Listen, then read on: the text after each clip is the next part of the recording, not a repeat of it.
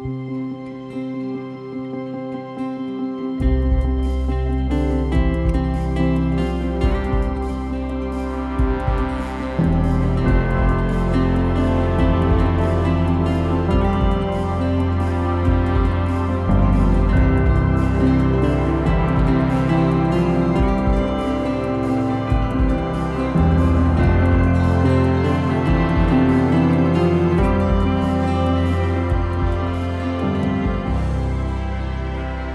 listening to the RPC Sermons Podcast.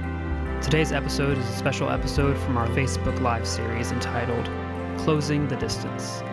These are unscripted conversations with the pastors of RPC and various special guests reflecting on topics from our ongoing sermon series. If you're interested in learning more about this community of faith, visit roswellpres.org.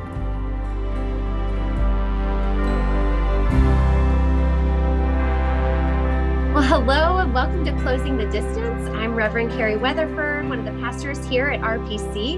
And each week, one of the pastors interviews our preaching pastor from the day before.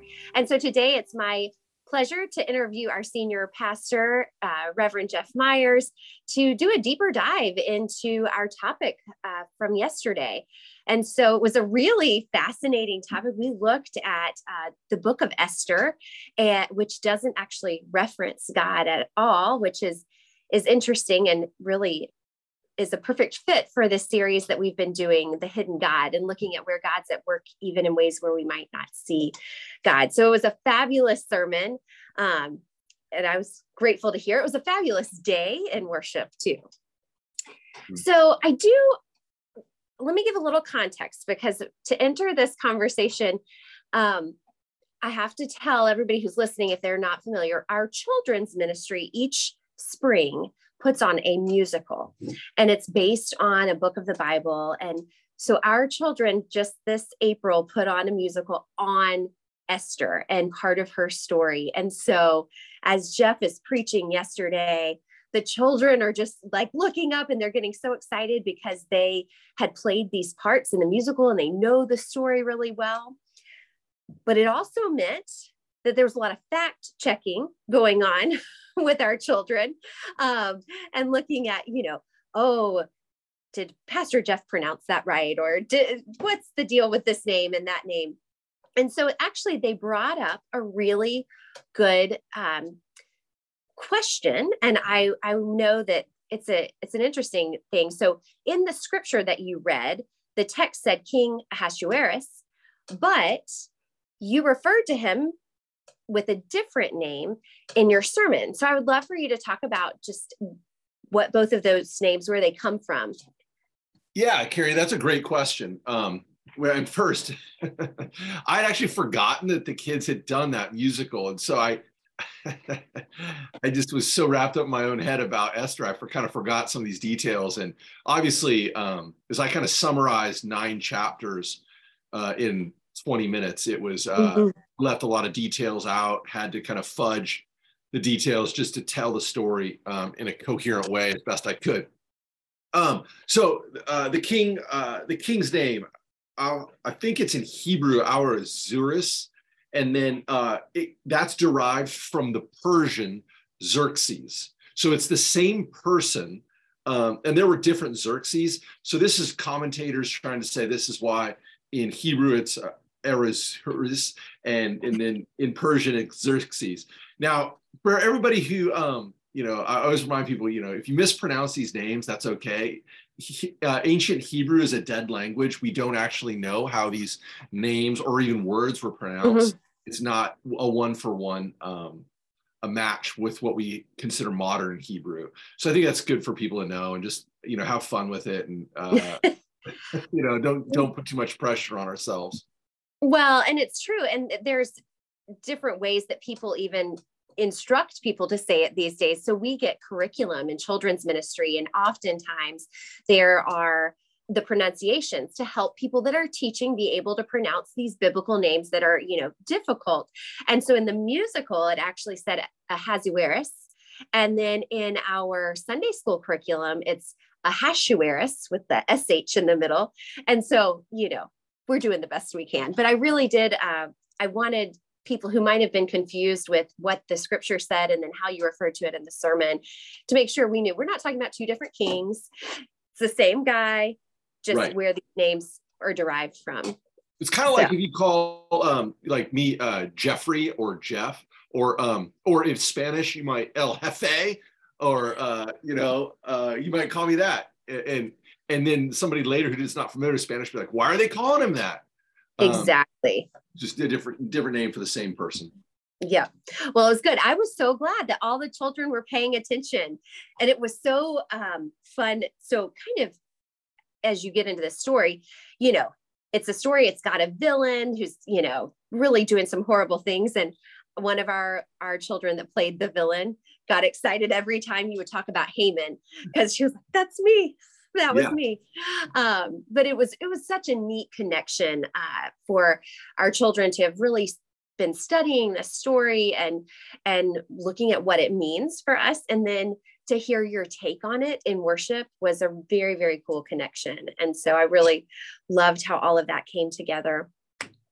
But speaking of Esther, she does have quite the story. And I was interested because you certainly highlighted the wonderful things that Esther did.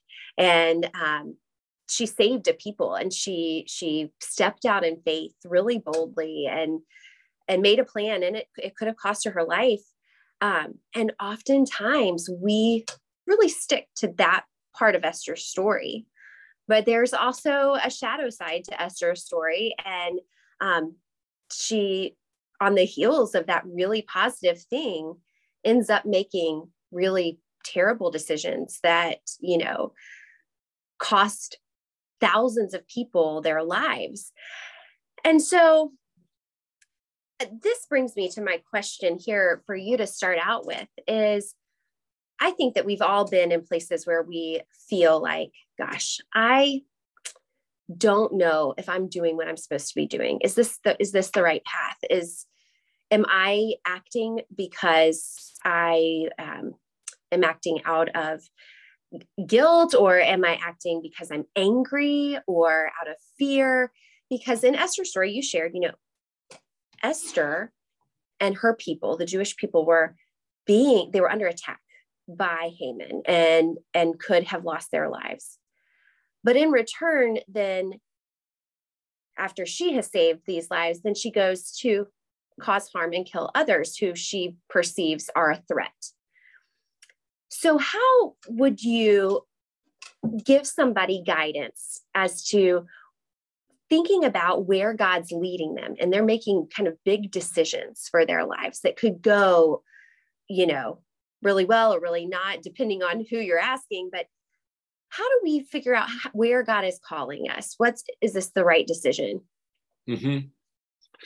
Yeah, so that's a great question. One that I think anyone who's trying to live a faithful Christian life really wrestles with a lot. And I think you got to have the internal witness of the Holy Spirit in your own life. I think that you feel God's movement in your heart and soul, but I also think you need the confirmation of your community. So people who know you well. I've known folks who have kind of a personal council, of 3 to 5 people that they will run an important decision by. I'm thinking about this career change. Am I crazy? I'm thinking about doing, moving my family, whatever it might be. And that community is really helpful in saying, you know what? You've got delusions of grandeur. You're acting really prideful now. And to challenge somebody, those have to be relationships and friendships of trust and vulnerability. But then I also think we have to trust what our heart is telling us too. And I think it's the internal witness, but also the confirmation of those who are outside and of our community that help us navigate those. And I think obviously we have to think about our own ethical kind of framework and how we interpret God's commands for our lives. God, I think I should go murder this person. Well, you might say, well, Jeff, that happens to break one of the more important commandments. Thou shalt not murder. That's clearly not in line with God's will. And so things like that, I think, are helpful as well, to a framework to think about our future. Absolutely. I think having that your own heart, that where the Holy Spirit is working, and seeking that wise counsel. And I think it's important too, you said community that knows you really well, but also community that is, like you said, that's a trusted place where they're going to be honest with you, not just people who you know are going to agree with whatever you say. Yeah, and then absolutely. To be in line with scripture. Yeah. And that's like why we emphasize community here at RPC, that like, while we appreciate if you just listen to the sermons or listen to worship online, or you come and sit in the back every day, but you never engage with anybody, your faith is only going to be so deep, and it's only going to transform your life so much until you really start building those relationships of trust and vulnerability, that then it can be transformational. Absolutely. And we saw that in the first part of the story with Mordecai and Esther, and having this trusted relationship, and then even her relationship later with the king.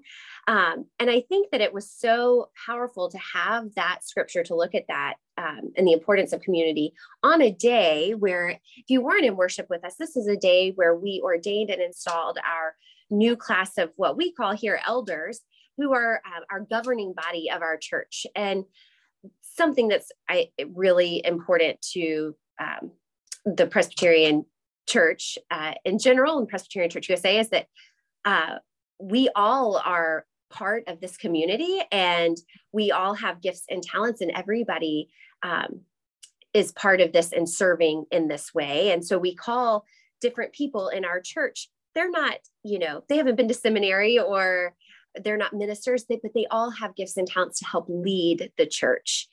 And so you said this in your sermon yesterday, was when I think Mordecai had gone to Esther, and, she's faced with this, who am I to take this on? She's faced with that question. Mm-hmm. He's coming to me, asking me to help save our people, but I'm going to take a risk.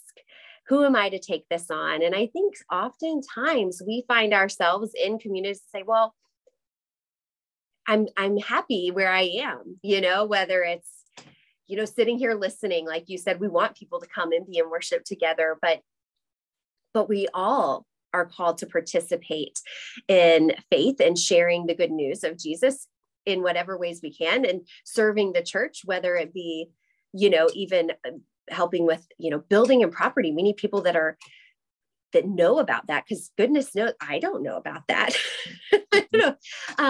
So what would your encouragement be to people when they're faced with this question, is particularly when we're talking about being involved in a faith community? Who am I to do this? Who am I to take this on? Mm-hmm.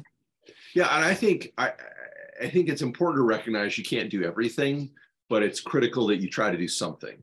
And I think we're all called to serve in some capacity.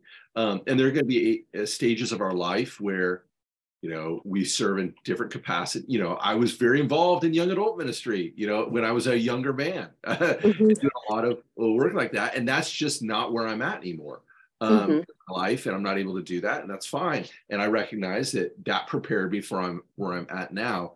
And so I think, but if I just sat back and said, well, I don't need to be involved in a Christian community or serve at all, then I'm misunderstanding God's call in my life and what I've been created for.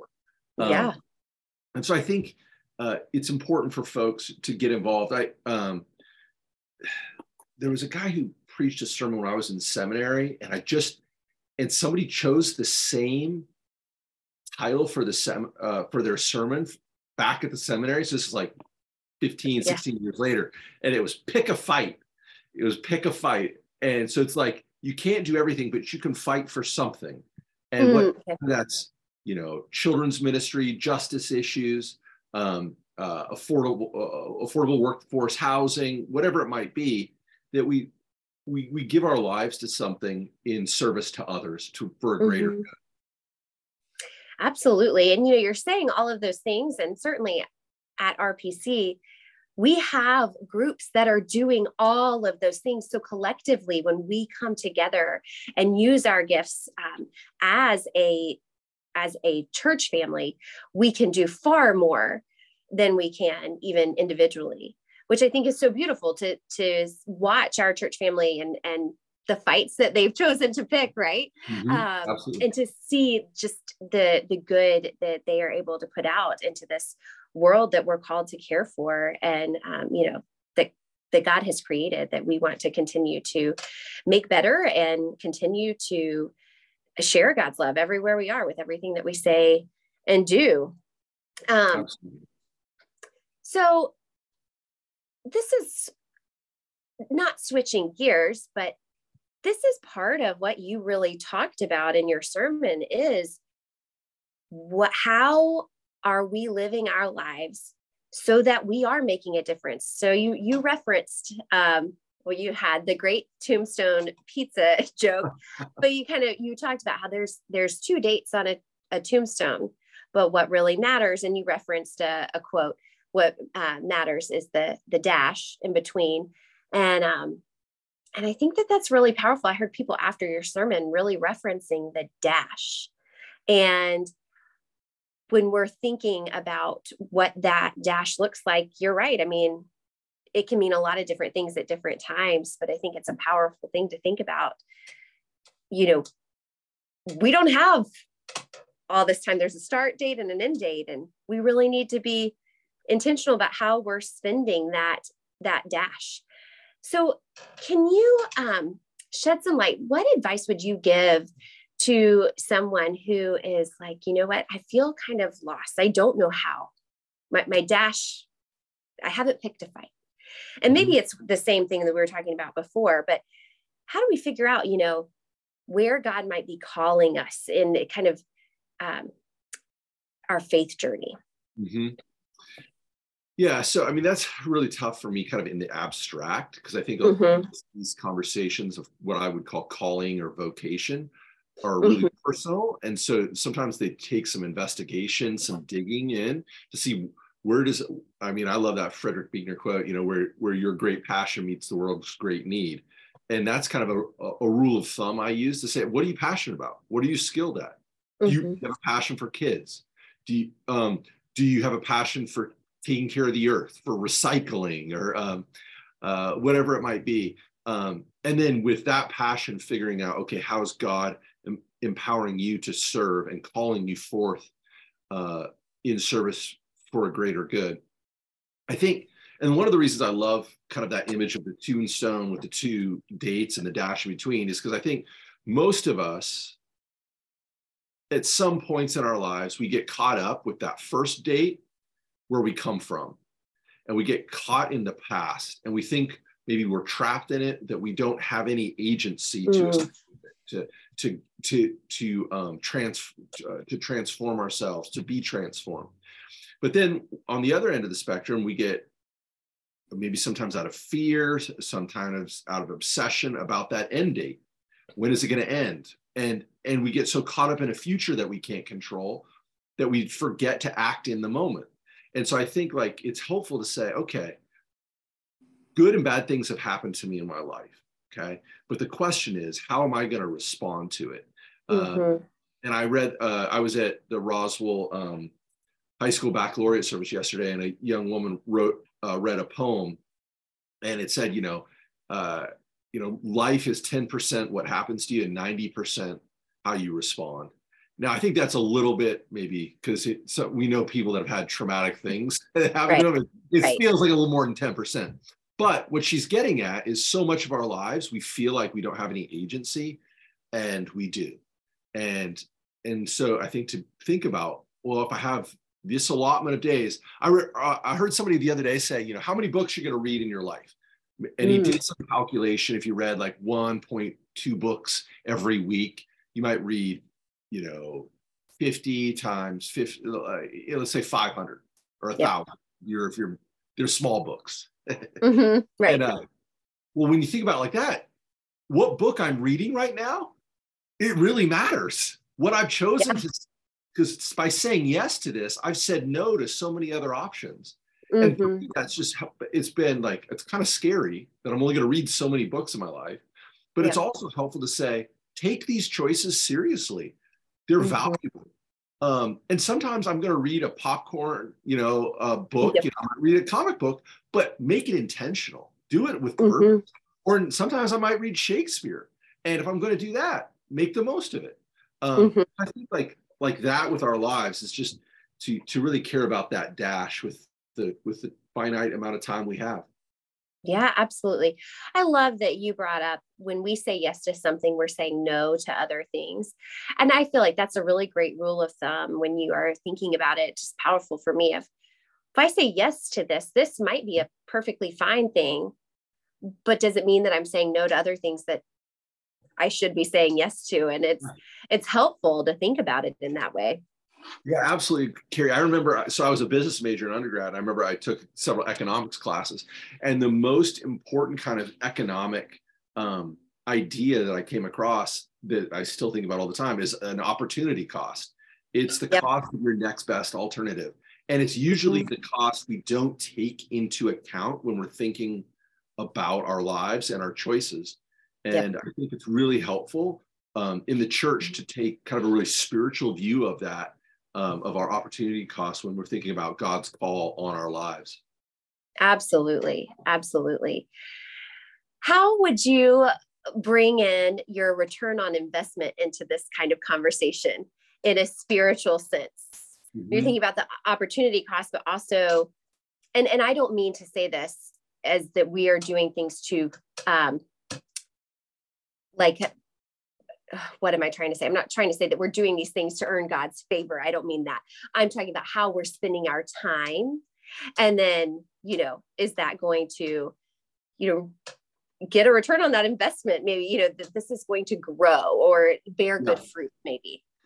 Yeah. So I think like the first point you made, I think is really critical, that like, we're not trying to earn anything. This isn't a quid pro quo. If I do certain things, God's going to give me little spiritual goodies or whatever.